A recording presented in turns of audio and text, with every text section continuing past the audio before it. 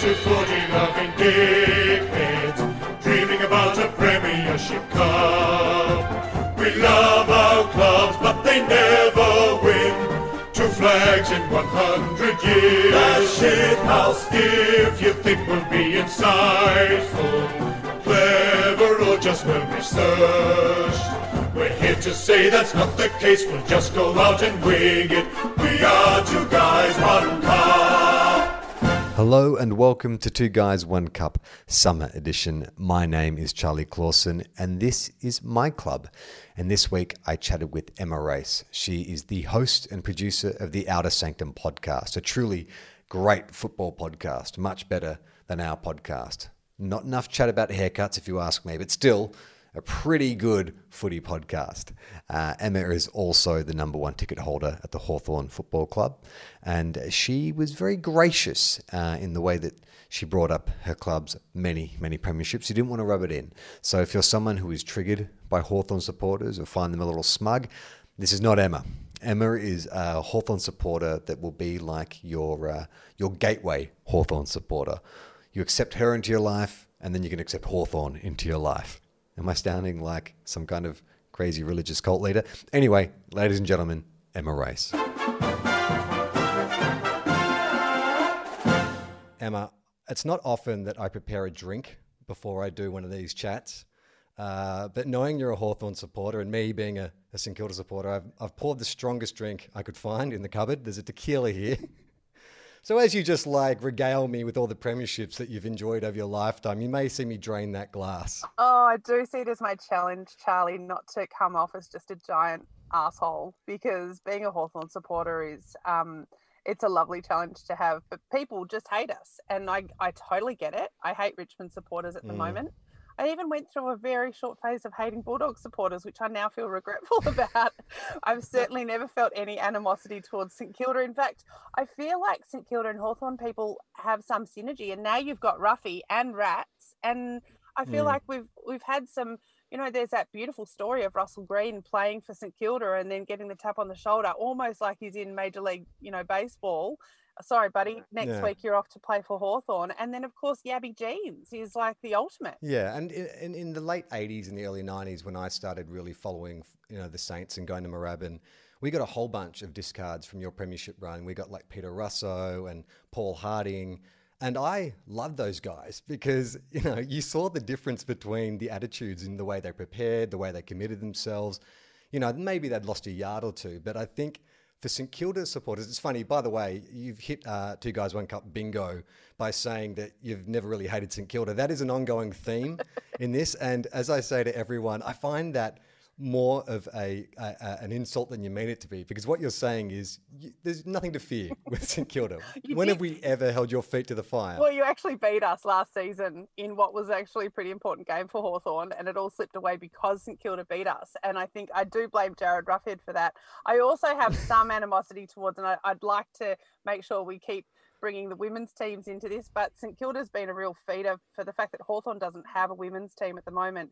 They have just come along to Waverley and said, we'll take the bunch, thanks. And you've got a really powerful team, and a lot of them are Hawthorn born and bred. So I do feel a slight amount of animosity, and certainly if you win a premiership in the W this year, I'll be pretty cross. Well, let's just say that Dermot Brereton was in a St Kilda recruiting zone and he went to the Hawks. So you give us the AFLW stars, and you can keep Dermot with his 5 premierships, 5 daytime, 5 nighttime premierships. Do you think that's now, he's changed his name by deed poll to be 5 day, 5 night? I mean, really, who cares about the night? It's so embarrassing talking about night grand finals, don't you reckon?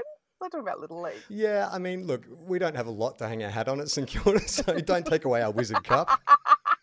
Wizard Cup, bless you, Harry. Now, I do wonder what it's like. I mean, a good friend of ours, Michael Chamberlain, I've known Michael since I was 10 years old. And so our footy experiences our entire lifetime could not be more divergent. And Michael was not what I would call a gracious Hawks supporter, even as a 10-year-old. He just had a strut about him. But having said that, that thing of people hating Hawthorn, I don't know that anyone genuinely hates Hawthorn or Hawthorn supporters. What we hate is your success. It's kind of like you can't hate, like the Rolling Stones. You cannot be a fan of the Rolling Stones. You think they've been around for too long. They've had it too good for too long. But ultimately, they're the Rolling Stones. You know what I mean? Well, that's true, but they're also the Rolling Stones, and they're quite cool to look at. I think the thing that levels it all out is our poos and wees factor, and it's immature to talk about it. But as a woman growing, as a girl growing up, and now as a woman, really there is nothing that looks good with the jumper. So you just have to wear the jumper and you have to own it. So there's a certain amount of embarrassment and pride with that. Ironically, I'm married to a Carlton supporter, and he doesn't level that you've had so much success stuff at me, because he still thinks Carlton's the more successful. And I'm like, well, but not in my lifetime. So it really doesn't, it doesn't matter. And so it's really interesting that everywhere I go, I can see that, and I can see that Chambo would have been quite an arrogant child.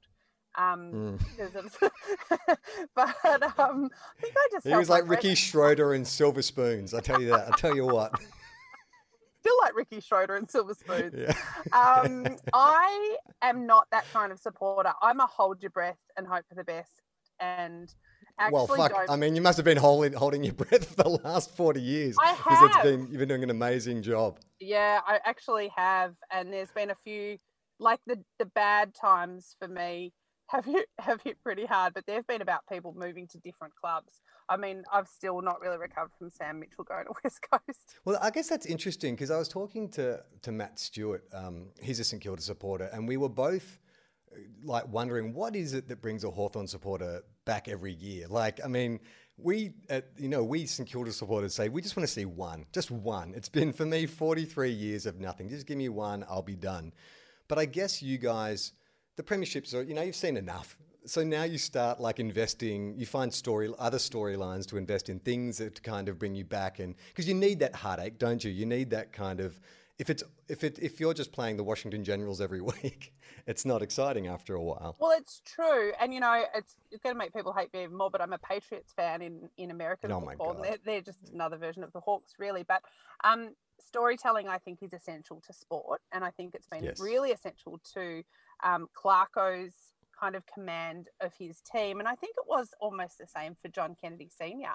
And so I think that there's been a synergy throughout our club's history to have these big stories. And I know all clubs do have them, but because we haven't had as much downtime, in your lifetime and in my lifetime, it has been really interesting. What's got me going back to the football has been to see how they're going to play the next chess moves.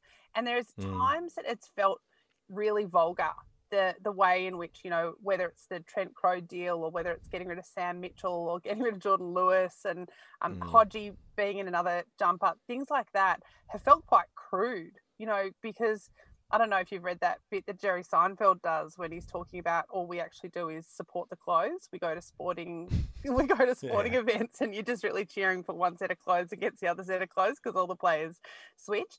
And so it comes down to the jumper. And then I guess for me, the jumper is my family. And so while Hawthorn is the family club, it's quintessentially the story of my family. It's kept my family together. It's bonded me with my sisters, and it's what we do together. And it's now ultimately, what we do for work. So it's connected me with community and with family. And I think that's the thing that keeps me going back. And Hawthorn's always been really good at tapping into that. My wife is from Scotland and arrived in Australia with no interest in any kind of organised sport at all. And so I think like on our first or second date, she said, if you insist on watching football in our relationship, we're going to have to get a place with a cupboard under the stairs and you can take a black and white TV and turn the sound down. And she had no appreciation of like what you just talked about, the history or the story, because she just saw it as, guys just running around chasing a ball. There was nothing beyond that for her. And so for me to then take her down that path of, well, my entire family is St Kilda, my earliest memories of going to the football with my dad, then my older brothers and sisters taking me to the football and all those kind of memories that you tie in. And look, it is completely arbitrary, and meaningless in a way, but we imbue it with meaning, and I think that you can find a lot of beauty. And to the point now where, she keeps track sort of peripherally, and she will find, like she used to love Fraser Gehrig. When I got her to start watching, games. She was like the ogre. I like that guy. He seems so enigmatic. And I was like, yes, And then she started finding this quite instinctive way through the other teams in the AFL. And she was very accurate in her assessment of teams' cultures. Like, she liked Richmond because they seemed kind of like rock and roll, the scraggly, long hair and stuff. But then she saw the Hawks and she's like, oh my God, prefects. They're a team of prefects. Did you tell Michael Chamberlain that one? He would have totally agreed. It's so funny. Well, as a prefect himself. I went and saw The Dry last night, which has Eric Banner in it. And the whole time I'm thinking, he goes for St Kilda, that guy. It's so attached to who he is. And then I was thinking, Hawthorn really doesn't have any, because we've been successful, I think. I don't know if that's the reason, but we haven't had any, it's not cool to get a famous person to wear a Hawthorn jumper. And then I was like, I think there's been two. There were some members of One Direction, and Madonna's adopted Malawi son, David Banda, once wore a Hawthorn jumper. And that's all I had. And I was like, wow, we're really missing a big piece of the AFL celebrity didn't Bob history Hawke here. pull on a Hawthorn jumper, or Paul Keating? I've got the feeling like an Australian Prime Minister might have done a publicity stunt with the Hawks jumper. Well, you think of Carl Stefanovic? I feel like he wore one once. I'm not going to count that. I have never thought that Carl Stefanovic Hawke did. It's always annoyed me that that Tom Hawkins didn't play for Hawthorn for multiple reasons. But I mean, good footy name. And so when, so you said it's a family thing. So you're both your parents, or you're just your dad barracked for the Hawks? No, 3 generations, both sides, mum and dad. Wow. Yeah, so it's really strong. And in fact, they lived around the area of Glenferrie, and they used to walk to Glenferrie Oval to go and watch the Hawks when they really played actual games there. And then I went to school not too far from there, and I used to wander down after school and watch them train when I was, just a kid. And I've always spent a lot of time around Glenferrie Oval. And then on my husband's side, his whole family as well is 3 generations Hawthorn. He's the only one. He decided to go for Carlton. So my daughters are Hawthorn supporters, and we get stopped and asked about that a lot, about why that's the case. But it comes through the maternal line on all sides. Are you ever baffled by families where every sibling picks a different team? Yeah, I find it fascinating. I actually know of a family who have moved around a lot for work, and their parents actually encouraged it. So if they had a child in Geelong, they made that child go for Geelong, and then they moved to Sydney, and one of those kids goes for Sydney, and another one goes for Adelaide. And I'm like, what are you doing? This is ridiculous. This is it's the Benetton of AFL teams. Just pick one from each. I don't know how you would love those children as much. Emma, can I just say, for people listening, just describe where you are right now? Sitting in my car with my laptop and a cup of instant coffee, because it's I'm on holidays and I'm recording this at my parents' house. But as my elderly parents, as I went to click on the link to talk to you, Charlie, Dad decided to watch a 400-year-old rerun of Spicks and Specks up to 11, and I rolled, grabbed the laptop, and came and sat in my car, and I feel like I'm 16 again. I mean, the sound quality is amazing, but I do have one request. Could you please turn on the interior light, because it looks like you're in witness protection. You're just slowly disappearing into the there. Thank you, much better. All I could see was my teeth and my eyeballs. Yeah, but the thing was, it was just gradually getting darker as the sun went down. And I think it was like, I feel like I'm entering some kind of psychedelic trip right now, listening to you talk about Hawthorn. It's pretty strange. It looks like I should be in a Queen film clip right now. I'm just a face. Pure mullygrubs. So when you were a kid and you're going down to watch training and stuff, was there a player who first captured your imagination, one that you were drawn to more than the others? Well, my first jumper had number 3 on the back, which was for Lee Matthews. Lee Matthews was actually a really important person in my life, because you know how when you're a kid you believe that there's good people and bad people, and you can't understand grey area. And that's how I felt until Neville Bruns and Lee Matthews had their little dance. And I really struggled with it as a kid, and I still struggle with it as an adult. I struggle with a lot of things that Lee Matthews says as an adult. He's not a massive fan of woke culture or women's football, and he was my first real hero. And his number was on the back of my jumper, and he was just such a giant of the game. And so he was someone that I thought I actually kind of grew up believing I was related to him because he was such an important person in our. You know how some families have pictures of Elvis? We were kind of the Lee Matthews kind of fan base at our place. But then through my teenage years, it became completely obsessed. And lots of people roll their eyes, but with Chris Langford. And I've always loved defenders. Yeah, right. It could have had something to do with the six pack and the jaw, which first amazing square jaw. He looks like American Dad. You know, the cartoon American Dad. He's got the same kind of like angular jaw like that. I remember Chris Langford. There was some quirk about him that they'd always publish in like the back of the Sun. That he always insisted on having a Kit Kat after the game. That was like his little, sugar hit after a game. And I don't know why, but it stuck with me that I need to get a Kit Kat. If I want to play good footy, you got to eat a Kit Kat. Chris Langford said so. There was a great story about him once. I've probably cut it out and stuck it in some kind of scrapbook. But that he went in to have surgery. I'm going to say it was on a shoulder or a knee or something. And they anaesthetised him, and then they were about to slice and dice and do what they had to do. And he goes, I can still feel that. He needed a vat of anaesthetic because he was just such a massive unit. And so they anaesthetised him. And then he goes, no, I'm still here. I can still hear you. I had to go back a third time. So I think what I liked about him in the end was he wasn't just a dumb footballer. He was a really smart guy. He had a career outside of football. That's right. Didn't he negotiate some deal where the last 2 years he was living in Sydney and then he'd fly to the games or train on his own or something like that?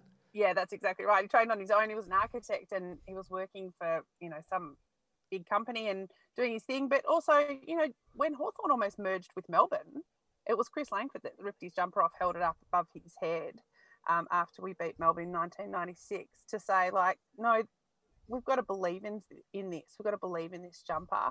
And I remember those merger meetings and I felt like it was the end of the world. I mean, I couldn't quite believe that we'd fallen so far, and they were talking about us merging with a team that just felt so alien to us. And everyone else was laughing about it. And talking about, would they be called the dorks and all that kind of stuff. And mostly I just was like, I can't go for the same team as those people at school who go for Melbourne because we're not like them. I just remember being quite judgmental. And then we all voted for it. And of course we voted and it didn't get through. It was only I'm really close with my sisters. There's three of us. And I found out about 5 years ago, one of my sisters voted for the merger. That is shocking. That is dynasty style. That's like one of those art house films you go and see where it's a dinner party is ruined by a dark family secret. It's your sister revealing she voted for the merger. Yeah, that's exactly it.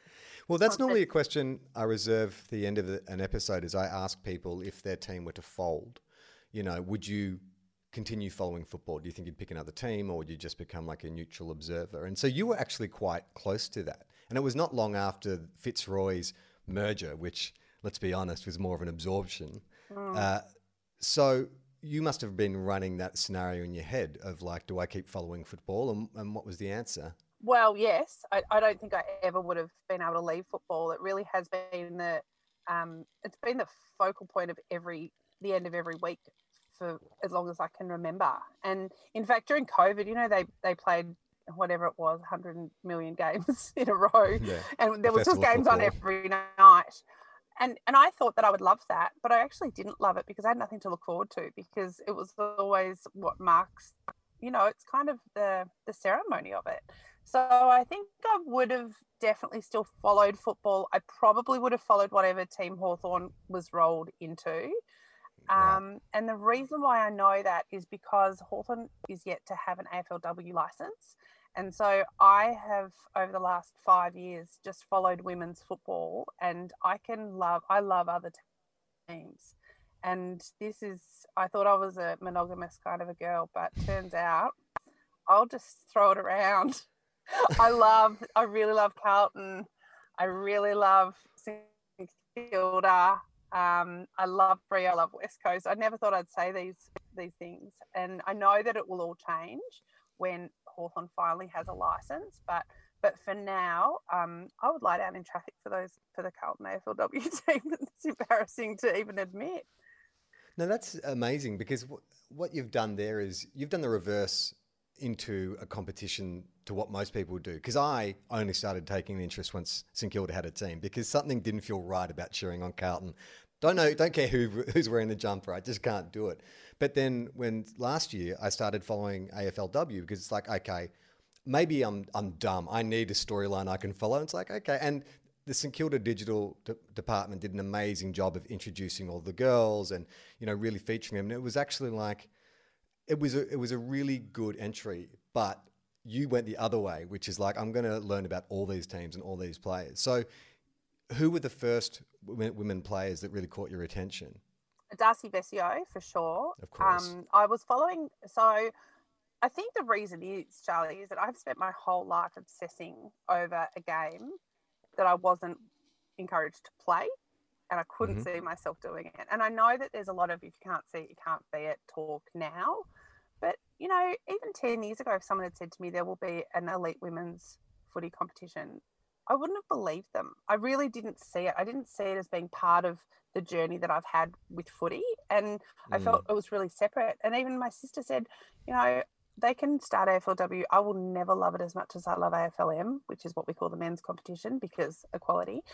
And I live and breathe it. And so I'm passionate about all the players, because so many of them have had to do, what Chris Langford did seems so extraordinary back in the day. These women do it, and then they go and work at a hospital for 12-hour shifts, and then they still turn up to training, and they only have one kit, and they have to wash it overnight, and they don't get paid. And, half of them don't, if they didn't have health insurance, they had to kind of work it out themselves, and they've been told that they can't play. They've been given the worst grounds, terrible coaches. It was only like 3 years ago they started making women's jumpers that actually were made for women's bodies. We've been wearing men's boots, men's shorts, men's jumpers our whole lives. And so it just opened the whole world up to me. And there was, the storytelling is just unbelievable. I mean, you've obviously tapped in with St Kilda, but the storytelling around the way that these women found football and how it either saved them or they saved it, or they've forged relationships and friendships through footy that are just so extraordinary. It's all part of football's story, and now it's kind of out on display for us, and I'm so invigorated by it. Yeah, I love the idea too of like athletes, established athletes in other codes and sports going, you know what, I'm going to give it a crack. Like, I know that was a criticism of AFLW that I always thought was bizarre. I'm like, this is awesome. Like, you're actually sort of seeing like athletes from other sports coming in and adopting our game at this like accelerated pace. Like, I think if you divorce it from what the men's competition is, like, you can view it like entirely for its own merits. And that was one thing that I'm like, this is something to be more impressed by. The fact that someone is like completely changing codes or sports or learning something completely new and playing at an elite level. Totally. It's like if you have a $5 note, that's great. But if you have $5 in $1 coins, you can actually do a whole lot of different things. Like, you can actually get yourself a trolley. You can stick it through the slot machine. You can. I'm not suggesting this is a terrible analogy, but they're both of value, and they're both from the same family, but they do different things. Yes. Yeah. You can share 5 $1 coins with your friends. You can make a wish with one, like a note. That's great. I'll take the 5 gold coins thing. We should get back to the Hawks at some point. So tell me, is there a player beyond Lethal that has, if you had to put one above all the others, it is like your all-time favourite? Mm-hmm. Yeah, it's Sam Mitchell, which is a really unlikable option. How do you feel about Sam Mitchell? The same way I feel about Hawthorn as a club, which is like, I can't fault him.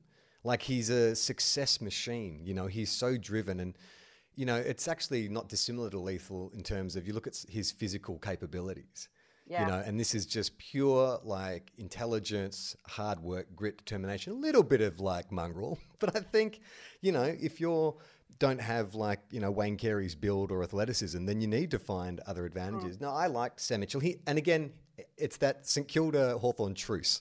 Like we don't have a history of like ugly games or fights or, you know what I mean? Like I think he's never did anything. I never punched Lenny Hayes in the guts or anything. So he gets a pass.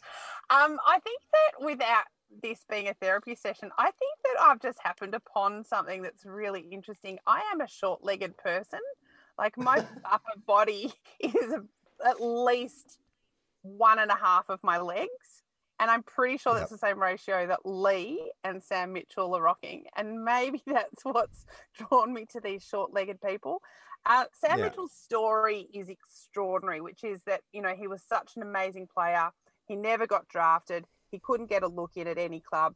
Wrote letters to every single club and said, "Can I come and try out?" They said no.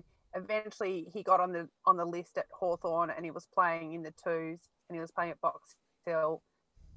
He played out of his skin, and people just couldn't believe what they were watching. You talk to people who were commentating back then or at those games back then, they were saying, we'd never seen anything like it, basically, at Box Hill. And he just played his way into the firsts. And then he plays his way into being a captain, a premiership captain.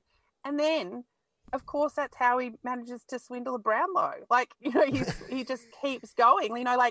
It's a pretty extraordinary story. And I think the reason why I loved watching him play so much is because I'm the kind of supporter that holds my breath.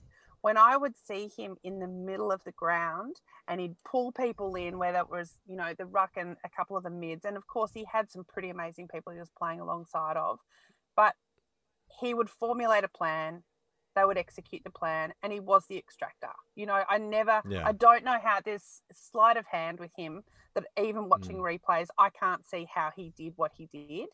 And it's a little bit the same with Cyril. We would call it magic with Cyril. With Sam, I think it's just this tenacious, hardworking, I don't even know, it's grit, but it's also just he spent so much time ball in hand. I think that he just has a relationship with the field, with the players, and that midfield, through the three Pete was pretty extraordinary. I'm not going to bang on about it because I can see you rolling your eyes. But no, I'm just reaching for my tequila. Go on, tell me about your three Pete. Just that and this is what good teams can do. Richmond do it now too. That they know where each other are. They always know where each other are. They can feel it. It's just a sixth sense kind of thing. And I felt like, when Sam was on, and he was a bit of a hot mess at times and didn't like necessarily the job he was given to do. But when he was on, he could just turn the ball in ways that I hadn't. It was almost basketball, He reminded me a lot of Greg Williams, Diesel. Yeah, like that same frame, high possession, smart user. Is good on the left and the right, handball machine. And it's also like their personalities were quite similar, at least, from the press that I would see. Like they both have that kind of ice in their veins, ultra competitive, don't suffer fools gladly. And I think that's, again, it's like that we're saying, if you don't have the natural attributes, you've got to kind of be strong of mind. Yeah. So, I don't know. I mean, I think there must be some Geelong fans who would hate Sam Mitchell. Yeah, and probably some fans too, I reckon. Yeah, Sydney. I know a lot of Swan supporters because they live in Sydney and they can't stand Hawthorn. And I think that's, I always think that's like, you beat him in 2012. Like, again, not to stop, sorry to keep inserting myself into the narrative, but if the Saints were to have beaten Hawthorn in a grand final, I would be like, great, this is a happy memory. But Swans fans, I don't know. And they got Buddy. Are they cross about Buddy? Are they cross that they didn't get their money's worth? No, I think, no, everyone loves Buddy. And they did get their money's worth, I think. Don't you reckon? Yeah, I'd like to see him playing so much more game time. I think every time Buddy plays, it's just exciting. I will never not support Buddy. I think that, I don't think people love Sam Mitchell because he's kind of got that prickly personality, and that's not going anywhere, and it will make him the perfect coach, I think. Yeah.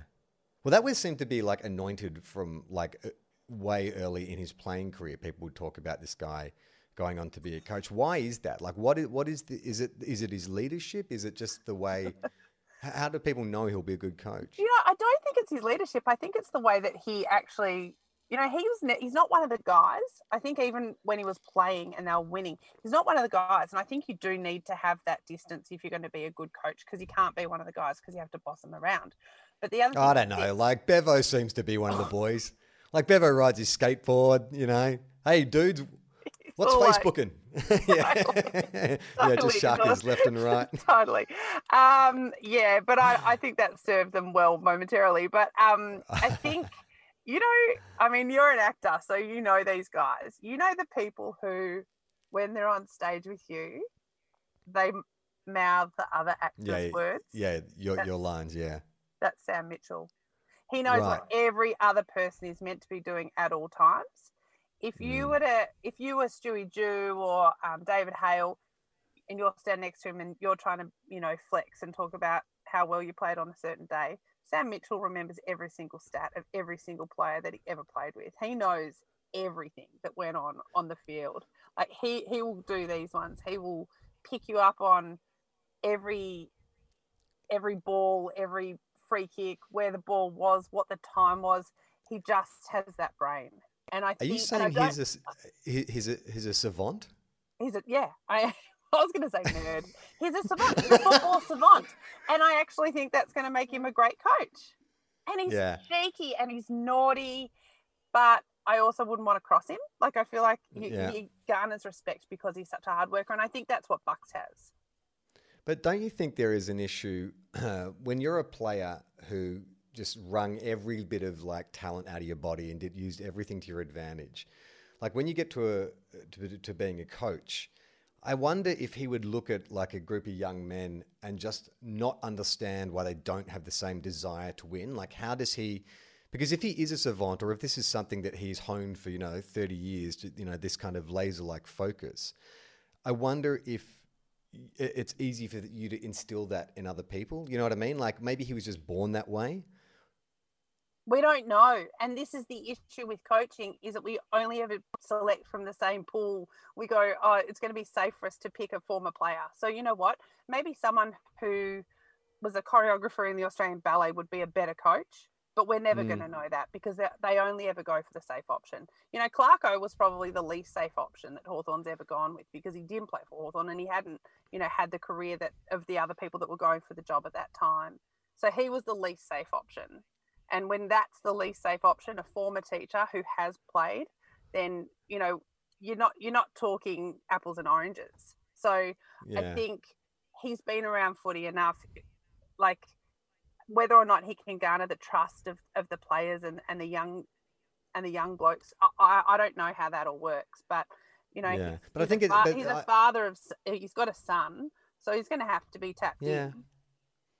I guess so. I guess it's more like, I used to wonder about Nick Revolt. Like, would he be frustrated by the fact that other players at the club won't run 5 kilometers before a game, the way he would do religiously? Because obviously that's just his work ethic and that's his endurance and all that kind of stuff. And if you had to coach that into someone, well, that's a completely unique quality. Like Sam Mitchell's football nous and his understanding of the game might be unteachable.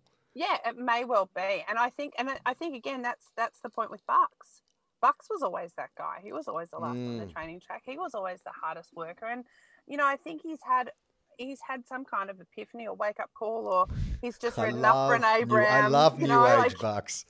I love it. Yeah, totally. The power of now. He's done, that's right. He's like tapped into some podcasts and grown a beard and, he's a completely different Zen guy now. So, that'll be Sam's journey. But goodness me, who would want the pressure of being a coach in the first couple of years? Like I would say that the personality type of someone like Rats, right? I would say that is the kind of person that you want to have as a coach. I wouldn't necessarily look at Fags and go, oh, Fags is exactly what you want, but he's having an enormous amount of success. And I actually think the Lions were really good last year. Yeah, but it's obviously Fags may work at Brisbane because of the makeup of that list. It may not have worked at another club, but it's really good administration to have gone through that interview process and say, these are what we think we're lacking with. This is the kind of communication we think we need. Because I was like you with Chris Fagan. I'm like, what? Whose grandfather is this? Why are they letting him onto the ground? you know, Will and I joke that he's like the Gil Gunderson of the AFL, that, you know, he's always getting his shirt caught and he's flying. He's, you know, so there's like a possum in his briefcase, all this kind of stuff. I know. And then when he tore his hamstring off the bone when he was doing the water slide, and you're like, oh, Dad, just wear a normal costume. But I could imagine him being enormously like appealing to young men who need a father figure, you know, like, because he sort of has that inbuilt paternal quality and that kind of lovable goofiness. It's a bit like Rats, I guess. There's kind of an approachable nature to them. They're not like Bucks, who you'd be kind of scared to talk to because he's such an elite athlete and such an articulate speaker and, you know, obviously a real thinker. But with Chris Fagan, it's just like, oh yeah, I feel like they're quite a young list and they've basically got Dad's coaching him, like, you know, which he's is dad why, coach. And you know, the respect thing is huge with coaches, which is why I think Sam will be great because he has no real digital footprint. He's not one of those guys that's been at the Portsy Polo. You can't track his, you know, social history. He's been married forever, all that kind of stuff. And I do wonder, and we don't need to get into it, but, you know, how are Richmond going to respond after what's happened in the off season with Damien Hardwick? Because, you know, that's the kind of story that really we've seen a lot with players, but you don't see it with successful coaches that often. And you know, it looks like there might be some pulling at the seams there between the playing group and the coach. And I think he's put himself in a bit of a bind there. Yeah, it's the hardest job in the world when you think about, you know, what you're asked to do, not only just like on game day, but it's just the relationship managing. Like, I heard stories about when Rats went to Moorabbin. I went down to watch training at the start of last year. And the thing that people kept saying is that Rats talks to everyone, not just the playing list, but the women who prepare the lunches, the support staff, the people in the merch shop. Like, he makes a point of going and not micromanaging, but just making everyone feel included. And to do that, like, think about all the different kind of notes you've got to hit to talking to different people. Like, that takes a tremendous amount of skill to be able to communicate with all those different departments and put on all those different hats and not like alienate anyone. Oh, it's extraordinary. And I see that with Clarko. He's definitely got influence in every single level of the club. It's interesting, though, because, you know, the tale is told that Alan Jeans was not that guy. He had Alan Jeans was, you know, arguably a more successful, you know, as successful a coach. And he had a handful of players that he looked after and that he was a father figure to. And there was players that went in and out of that club that served the club for years that he didn't even look at. He didn't give them the time of day. That if you weren't in his top 5, you really felt it. So, and maybe it's a different time and definitely a different era for, you know, for masculinity and for the way that was being portrayed. But, you know, we're talking about success on the footy field. I mean, maybe the game's changed so much that it's irrelevant. I don't know. What do you think about that? Because I don't think Mick Malthouse has a coaching style that's kind of applicable now, but it wasn't that long ago when it was.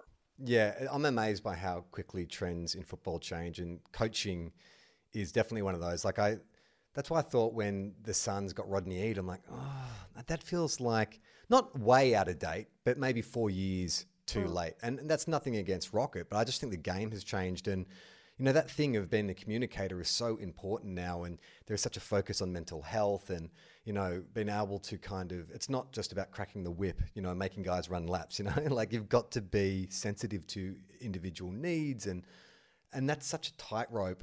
I think that generation just gone. And I'm at the tail end of that generation. It's different. Like, you know, someone who's younger, who has come up, you know, with a different set of values or educated differently is going to relate to young men and young women better. You know, I heard something the other day that was shocking, but of course not unexpected, that coaches really struggle these days speaking to the new recruits and, you know, the first and second year players because their attention span is about 5 minutes. It's as long as an Insta story or as long as a TikTok or whatever. And then after that, you got nothing. And I was That's just like, why Bevo rides his skateboard into the team meetings, you know, with his mullet. And he's like, hey, dudes, check out my latest TikTok. And then he does a little dance. Because Bevo knows how to talk to the new recruits. I hate seeing coaches doing TikToks. It really annoys me. It Oh, really you're one of those upsets me. people. I'm a purist. I'm like, get off socials. You I've know, actually- Graham Arthur recently died, and he was captain of the, Hawthorn in the 60s, and they all called him Mort. And I was thinking, why do they call him Mort? Is it like a Morty? I don't know, some joke from back in the day or whatever. And I actually looked it up, and it was taken from Mort de Arthur, which is basically a 15th century Middle English kind of story about the tales of King Arthur. And I'm like, God, footballers have changed. No, we just call this guy Big Nuts. Totally. How different is that to Diesel or the Rat? That's amazing. I know, it's hilarious, but we need to maybe bring back more 15th century Middle English prose into the nickname giving. Well, I think that actually is a good lead into my next question, which is I'm always fascinated by a club's perceived culture. You know, I don't even know if I believe in it. Like, it's something that I feel like is brought up a lot to damn St Kilda. We've always had a terrible culture. People throw that in our face all the time. But Hawthorn clearly have an excellent culture. Like, just hearing you talk before about like Alan Jeans, and then my mind started wandering and thinking about all the success that Alan Jeans had in that list and the flags you won. And then it happened 20 years later with, Alistair Clarkson. And so there has to be some kind of transference of culture between those two kind of generations. I know you had a 15-year period in the middle where things were maybe a bit slow, but what is the Hawthorn culture from your perspective? Well, it's really interesting that you bring up. So when Alan Jeans was coaching, and then he got sick, and then so back to back, actually, we were coached by Alan Joyce. And then the same thing repeated itself when Brendan Bolton had to step in and coach for Clarko when he got Gillenbarre. And I always think about that. I'm like, how does that happen? How does a culture allow for this to be such a seamless transition of power of something that seems like only one person in the world can do? And also, does culture exist across time in the same way, or does it change? But I know that my experience and my interface and my kind of intersection with Hawthorn has always felt the same to me. And now that I'm the number one ticket holder at the club, I feel incredibly... Should I have been addressing you as Your Majesty throughout this entire interview? Madam number one. Madam number something. One. I don't know. I mean, you can have your Kamala Harris. What is the number one ticket holder, though, Charlie? I like to say it's kind of like being a Moomba monarch. It's a big, which I'm fine with. For anyone who knows what Moomba is. I'm just a lowly ambassador, so I'm essentially the court jester to your Moomba king. Yes, you are. That's correct. Go and get me my slippers. So, look, I think culture is, I think it's bullshit, and I think, and the reason why I think it's bullshit is because I don't know what the shin boner spirit really is, and we talk about it so much, but I couldn't identify one characteristic of it. And that's obviously a North Melbourne thing. And I'm sure North Melbourne people would have a multitude of answers for what that is. But for Hawthorn, I think they stick to things like the family club. And I believe that and I feel that. But tell me a club that's not. Like, Richmond's got 100,000 members. They've got a lot of families in there.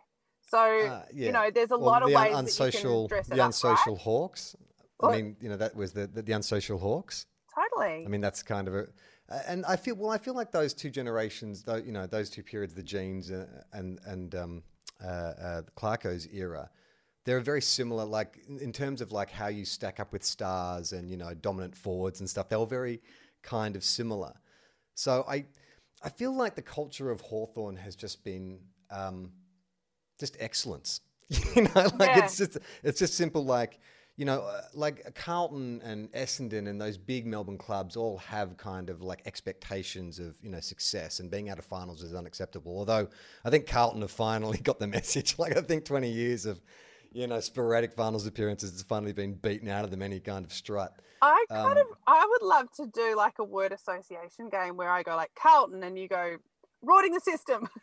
Essendon, drug scandal. Like, I know that you go St Kilda, bad culture, but that's mostly just because of that nightclub that you had. And if that nightclub didn't exist at Moorabbin, I feel like the story would be different. And look, I know that there's been some hiccups along the way, but the thing that and coming back to women's footy, is that, you know, through women's footy and through kind of pride games and things like that, now for me, I look at St Kilda and I go, a club of acceptance. It's in the heartland of their community, that believes strongly in a diverse culture around football and supportership, and that they see value in that. And I think that's something really to aspire to.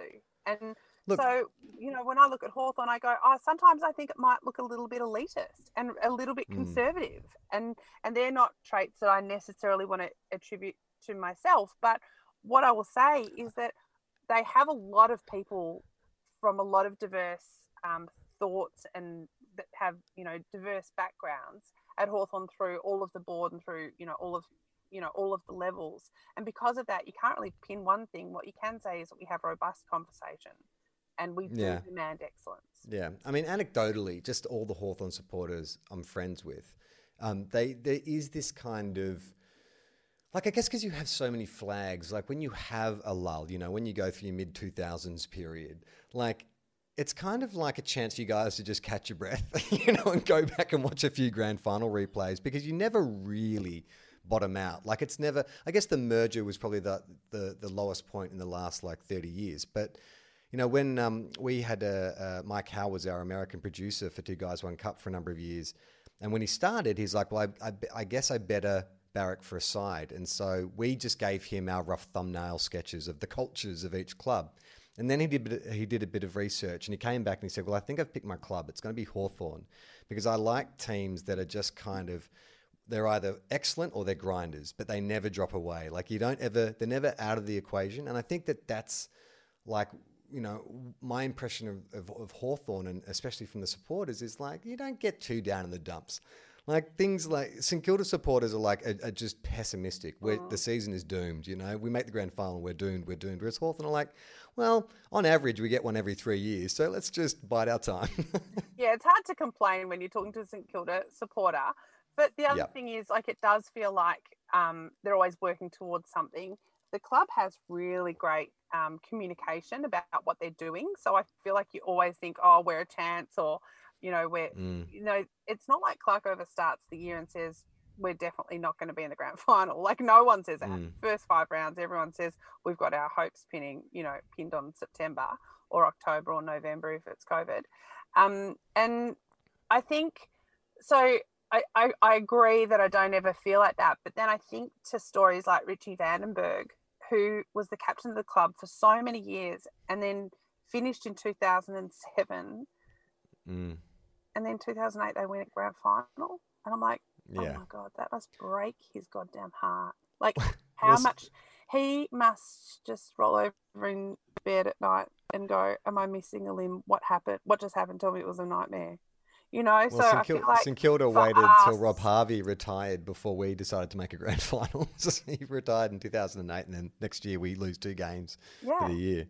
And same, you know, Bob Murphy, like an injury, and then you're not there on that, or you're there, but, you know, it's got a little asterisk or a big asterisk in your heart. And football's full of those stories. So, you know, as a supporter, I think we've been so lucky. I would never, ever complain about what I've been able to see. It did set me up in this belief system. I was like one of Sam Mitchell's kids, you know, how they all thought, oh, we go to the grand final parade every year. Because I went to grand finals, like, not only were we in them, but I was able to go to every grand final throughout primary school. And sure, we lost some, but we won more. And you know, there's boys that I've run, men, they're men now. They're like, you know, 45-year-old men. I run into them, I go like, oh yeah, you were always in your Hawthorn jumper and we hated you. And I'm like, wow, that still runs deep. But I could get it, because it's not like, well, you had a good run in the 80s and then you went to sleep for the next 30 years. We didn't do that. So I can't quite believe my luck at seeing it. And my only regrets are, I wish I'd partied harder in 2015. Why did I go home? Why did I ever go home? Shut up. 2008. 2008, I missed work for about 3 days because I couldn't speak. I had no voice. And then, we have to pause so I can take a huge drink. after you said, I wish I'd partied harder in 2015. My God, I didn't think I hated Hawthorn supporters until that moment. Well, that was the moment. I'm so sorry, everyone. It's amazing. It's so bizarre to me. Like Will and I, before 2016, we'd talk about barracking for woefully unsuccessful clubs. And we sort of wondered, does it say something about our personalities, or does it inform our personalities in any way that we are dedicated to this painful experience every year? Like, I always likened it to having, my girlfriend cheat on me every year. Like every February she comes along, she says, "Baby, I'm going to be loyal to you this year." But then she goes off and does half the league. And I'm like, "Oh, God damn it. Why did you get my hopes up?" But I think it does. I think it says I think more than star sign, more than birth order, more than numerology, it set me up to believe that, that the world is a beautiful place. Oh, God, I can't imagine what that must be like to be just radiating with positivity. I don't know if you know this weird fact about me, but I once won the showcase on The Price is Right, and that's not even in my top 10 things that have happened in my life. That is some fortunate shit going down, right? Wow, so that's an interesting discussion about nature versus nurture. Because clearly, if you nurture a child and just teach them that every 3 years, you're going to have a great year because your team's going to win a flag, that would open you up to all the kind of possibilities. I often think when I watch the Olympics or something, I'd be like, God damn it, if my mum had just taken me ice skating when I was 5 years old and supported me, I could have been doing that. And but are you so old now that you think, I reckon archery's the only one left for me? Lawn bowls. I went lawn bowling a couple of weeks ago. I'm like, yeah, you know what? I'm still waiting for my natural athletic ability to kind of birth itself. I still hold on to this fantasy that I will pick up a sport for the first time and just be amazing at it. And people will be like, this is the chosen one that the prophecy is foretold, and it just happens to be. I actually had this thought today. I was working out. I was doing weights with my PT, and for some reason, in some things, I'm remarkably strong, and then stupidly, Incredible Hulk strong, right? Like Chris Langford strong. Anyway, I'm lifting, 30 kilos with my jaw, and I was thinking, what are there should Sorry, be an app. Are you making a joke there, or are you actually doing that? No, I was making a jaw joke, which okay. now I'm now having some regrets because it doesn't translate as well as I hoped it would. But anyway, that I was like, there should be an app that does your body mass index and what you can bench and all that stuff, and tells you what the perfect sport for you would be, and then you just go into that. And imagine getting that, because I don't know, could I make discus for the 2021 Olympics? So you said you've got your torso's longer than your legs. Is that what you said? Yeah. Way longer. Yeah. I'm a bit the same, and I've thought that the sport for us would be like log tossing. Have you seen that? It's where you see those big, right? Yeah, and they grab the log, they squat down, and then they just stand up from the squat and they fling the log, because it's all about lower body power. And I think that because we're low to the ground, strong, low center of gravity, strong, that would be the sport for us. Maybe that's what we should do. I don't think it would be equestrian, because I feel like we'd hit our head on a lot of trees. It's too high above the horse. It's just bouncing. And also, we're not rich enough to have horses. I feel like this question is kind of moot, but is there one singular moment that is above all the other moments as a Hawthorn supporter? It's a real line ball. Anytime we beat Geelong is right up there. I reckon it's the 2008 grand final. And the reason why is because, we've talked about it so much tonight that there's always an expectation, and that Hawthorn can win. We've gone back to back. I've seen a three-peat. That kind of stuff is amazing. But 2008 was a genie out of the bottle. We weren't meant to be there. We weren't meant to win it. We weren't that team yet. 2007 wasn't a great season for us, I don't think. It has no place in my memory. 2008 somehow just appeared it was a mirage, and then we had a massive grand final hangover. I clearly had one for about a week, but the team had one. We didn't. I think it all came. It came at us too soon, but what a lovely surprise. And so to have it like I mean, that, that's so Hawthorn too. Like to stumble into a premiership and just go, oh, someone's left this wonderful surprise. Oh, it's a premiership. Great. We weren't even expecting it. Yeah. I also met my husband about 3 weeks before the 2008 grand final. And by the time Hawthorn won the grand final, we were kind of like, oh, this is it. We're together forever now. So it's all pretty merged for me as 2008. The end of 2008 was pretty spectacular and full of surprises. I mean, in terms of grand finals, like there's so many to choose from. Is 2008 higher than 89? 89 broke my heart. I felt sick. I still feel sick about 89. I don't feel good about it. I've watched it so many times. You know, people talk about it being the greatest grand final, and I just can't see it. I know why they say it. It's so brutal. And it's that's what I was just going to say. I find it stomach turning. That first quarter is hard to watch because the guys are all so big. They're almost like NFL players. They're so massive and running into each other at full speed. Like, it's funny, people often talk about wanting the game to go back to what it used to be, and as much as I admire the 89 grand final, I do not think it holds a candle to what you see on the ground today in terms of like skill and excitement and all that kind of stuff. It's an amazing game if you're talking about like a heavyweight slugfest.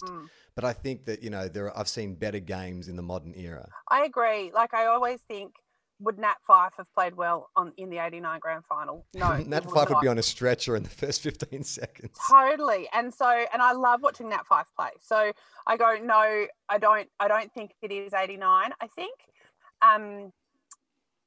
actually, you know, we played a grand final at Waverley against West Coast and we won. That's right. And that was 91. So that was 91. Too old, too slow, too bloody good. I believe that was the T-shirt that Michael Chamberlain wore to school the next day. Oh my God.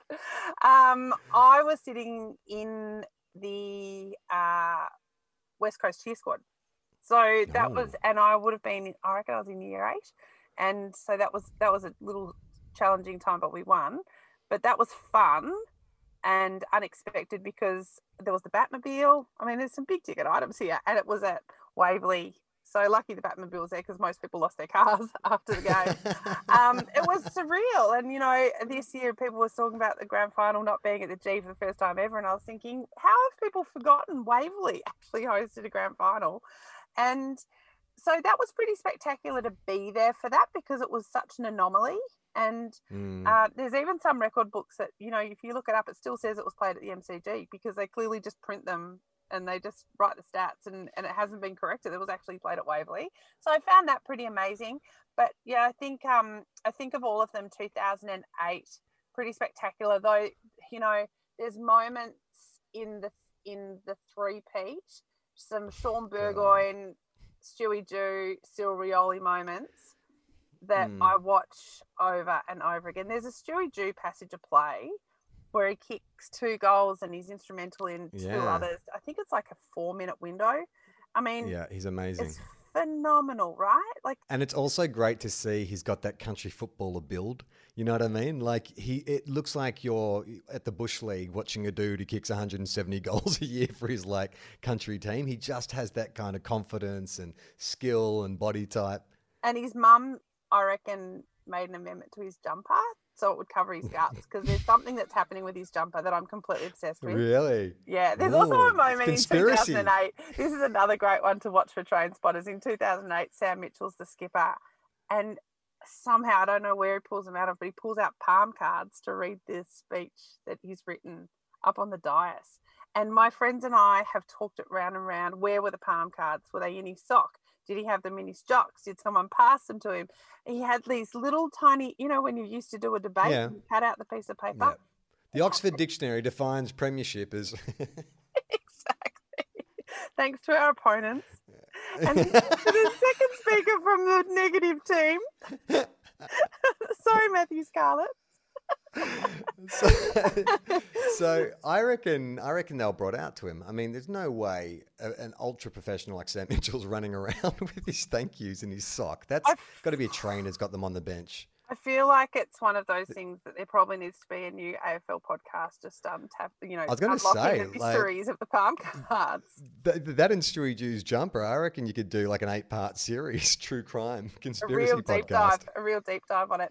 Going back to 89, you know how you Mm. said it's brutal? I actually can't watch Dipper in that game knowing what Oh. happened. It makes me feel sick because, but for the grace of, the footy gods, he dies that day. Mm. And that's not okay. That makes that game go from being like potentially the world's greatest grand final to being the very worst day that AFL's ever had, right? Yeah. I mean, I don't know. I think that Dipper will never die. Like something Like a tells me that. cockroach. Yeah, I don't know. That was just a different era. Like you hear about the injuries I can't remember whose autobiography I was reading. Maybe it was Nick Revolt's, but where they were listing all their injuries as an 18-year-old. They hadn't even played like a professional game of football, but it was like 2 shoulder reconstructions, arthroscope on the knee, broken finger, broken hands. I'm just like, what are you doing? This seems like a crazy pursuit. Stop. Well, it's really interesting because I often get asked, what's going to be the big issues of footy, in going forward. And if you look to what's happening in America, it's got to be concussion. And there's so many class actions happening. And we know that people are now leaving their brain tissue for medical research. And we're seeing that CTE has got this, it's showing up in people who've played the game. And I think, the game, it's possible the game's going to change forever. And games like 89 won't be revered for that much longer because they can't be. Isn't it a bit like a sitcom that's kind of racist? Like you sort of like, oh, it was a different time. Like I think I agree. And I don't want there to ever be a day where the football world has to stop because someone dies on the field, or even like if later on we're finding out that concussion is causing all these kind of post-career injuries or conditions. But I also don't think that the great thing about AFL is it changes all the time. I know people hate that. That's a real knock on the AFL. It's like you're always changing the rules, but I kind of like that the fundamentals stay the same. Like they haven't changed the scoring, they haven't really changed how many players are on the field. It's more about how can we tinker with this to make it safer, to make it more appealing? Of course, within reason, but I don't think there is anything heroic about what used to happen 15 years ago, 20 years ago in the football. I don't romanticize that period. I think it's something that we went through because we didn't know any better. But I don't, I'm not one of those people who's calling for old-fashioned football to return. No, and I would love to see a ruckman win the Brownlow, and I really love that that they've changed the rules so that rucks can actually get their hands on the ball much more and not just have to tap it away, and that they can take possession stuff. I think that is actually genuinely really exciting because it just means that you're going to attract more tools to the game. You're going to lose less people to basketball because they actually can get some stats. I mean, who really runs around their backyard just doing tap downs as a child and he taps down to someone else who gets all the glory and they win the grand final? Like, you just don't see that, do you, in the backyard? No, so I think those kind of rule changes have been fantastic. I tire of them. I feel like I go like, oh, what are we doing that? Where's the goal square gone? And why do we have a goal square? Why do we have a 50-meter arc anymore? All those kinds of things. They don't necessarily hold an important place in the game anymore. It's just that the ground would look weird without them. But at least the AFL is willing to trial something and then scrap it the next year if it doesn't work. You know what I mean? These changes that happen, don't worry. If you don't like it, give it 12 months. It'll probably change again.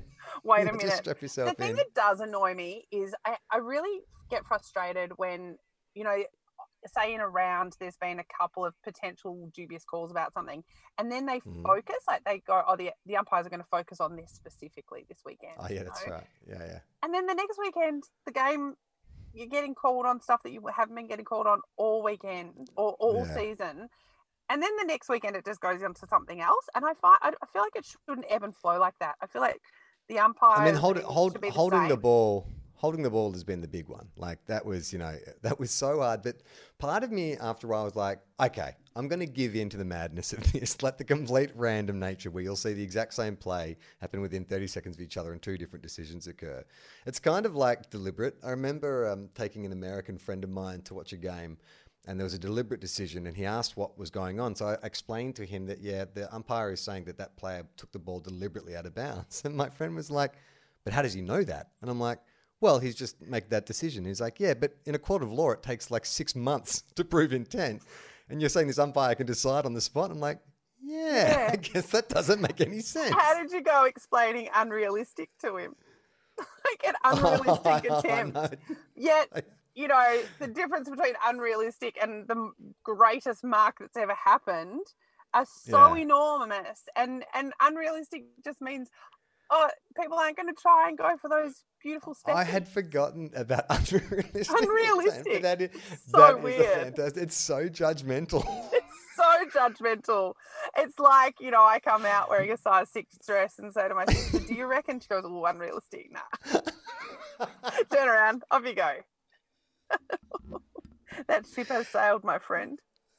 Has there been many low points being a Hawthorn supporter? Is there one in particular that you're like, oh, no?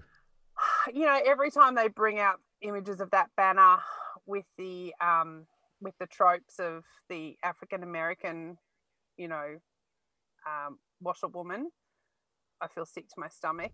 And, you know, the fact that we didn't have Indigenous players at Hawthorn for such a long time, and that, you know, that was kind of the hallmark of our club. And I know that Collingwood was the same. I feel real shame around that. You know, watching the Adam Goodes documentaries and seeing my team playing and seeing supporters booing him almost made me leave the game forever. So, you know, I struggle with those things. I struggle with, you know, the misogyny and racism that does kind of attach itself to our game and to the supporters and to the culture of it. And hopefully, as being number one ticket holder, I am trying to kind of, I don't know, just kind of offer an alternative view and gently prod people in different directions without beating them over the head. I think it's better for the game when everyone feels included. So I think they're the lowlights, but like they're the lowlights across the whole code. And, you know, I love the code. I love the game. I mean, but other than that, there's really nothing there's nothing I can complain about. Sometimes I've struggled with administrative decisions, but it's probably best for me to not get into that right now. But you know, I think on a whole, I think the club really tries to try to excel, and I always feel like as a member they're doing their best for me. And I don't know if other people feel that way about their clubs. I see there's so much anger about, you know, people microwaving their memberships or whatever. I've never felt that anger, and maybe that's because we've had so much success, but I also do trust in the process of the board and the president. I mean, are you seriously going to complain to the chef? Like, look at the feast you've been having for your entire life. Totally. Are you really going to say there's something wrong with this meal? No way. I feel like you were setting me up for that, so I think I really dodged a bullet. I'm not going to complain to you. I promise. I'm proud of the club. Like, I'm really proud of the amount of people who've come through coaching with Clarko who've gone on to have success at other clubs. I really truly believe in mentorship, and I believe in, you know, making good people who are good for the game. And I love seeing that, you know, that Hodgie and Ruffy have gone on to have these opportunities, just like a lot of the players out of Jean's era were also able to go and get those jobs. And, you know, they weren't as successful. I mean, you know, Schwabby and Bakanar and Rodney Eade and stuff like that, you know, they all had their names bandied about a whole lot, but it'll be interesting to see where this kind of current crop go. Yeah. I mean, it feels like the storyline for this year is that what can Clarko do? Yeah. Like, this is probably the biggest challenge he's ever had to face. And I think that, you know, Damien Hardwick is sort of breathing down his neck now in terms of like reputation. And I think that it'll just be, I will never write off Clarko. I think he's amazing. Like, I think, you know, he can be combative and difficult, but I think he brings something so unique to the game, and the way he evolves and the way he changes. Like, the knock on Ross Lyon, when he was at St Kilda and then obviously went into Freo, was always like, well, you can give Ross Lyon a great list and then, he'll take them as far as they can go, almost win 3 flags with them. But Clarko seems to do that and more. And he took a lot of flack for the trading and the recruitment policy of the last few years. But I thought that was worth trying. And now Hawthorn are just back where most teams go. They have to sort of go back to the draft. But what are your feelings about this year? Like, do you feel like Clarko is nearing the end, or do you think he's got like another ace up the sleeve? Well, I feel like watching what they've done with where they've put Sam Mitchell, and obviously he's going to be coaching Box Hill.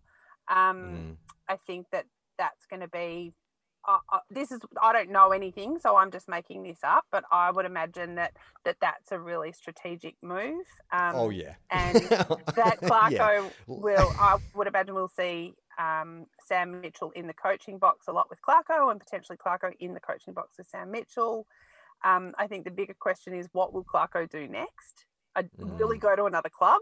I reckon he'll still stick around for another couple of years, and I think Hawthorn would do everything in their power to keep him. But, it's never, like, Clarko's one thing, but Graham Wright's been an amazing right-hand man. So was Fags to him as well. And, even Andrew Russell and the team that he pulls together teams. He's just a phenomenal organiser like that. And so...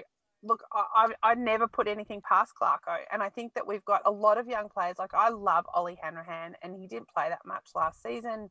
And we've got, I feel like there's some players that they've been developing that maybe towards the end of last season, because of COVID and because of the travel and because of the hubs and all that kind of stuff, I feel like they did a little bit of rebuilding in that pocket where they maybe wouldn't have started doing that so early in the season had it not been for the hubs and the weird situation. And I do think that Clarko responds really well to global.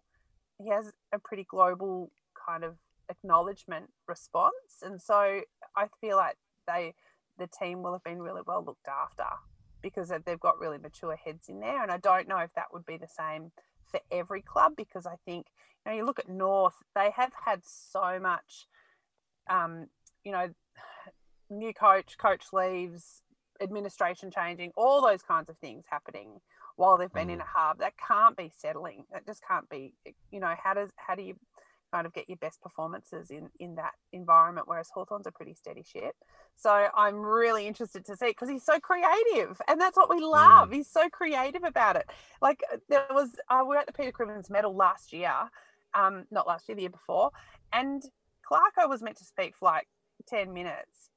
And I actually think it was Liam Shields said to me afterwards, "Welcome to Clarko's TED Talk," because he got up and he spoke for like an hour in the end, and everything was pushed out like Clarko cares. But he talked about what matters. What matters is family. What matters is how people feel. What matters is how people are going. And I was just like, right on, Oprah. Like, it was amazing. And so, if he's doing that at the PCM, then he's going to be doing that to his players. And I think he does have that really individual approach where he sees that not all people are made out of the same mold. So I think he's got people on ice, and he's like, oh, over here, I'm working on that with that guy, and I'm going to send you over there to speak to that one. And I think that somehow he has this holistic kind of approach. But I do think I would love to know what's on his bedside table for what he reads and what he watches, because I reckon he's one of those guys that just is, constantly listening to Tim Ferriss on podcasts and writing down all the notes of what he's been,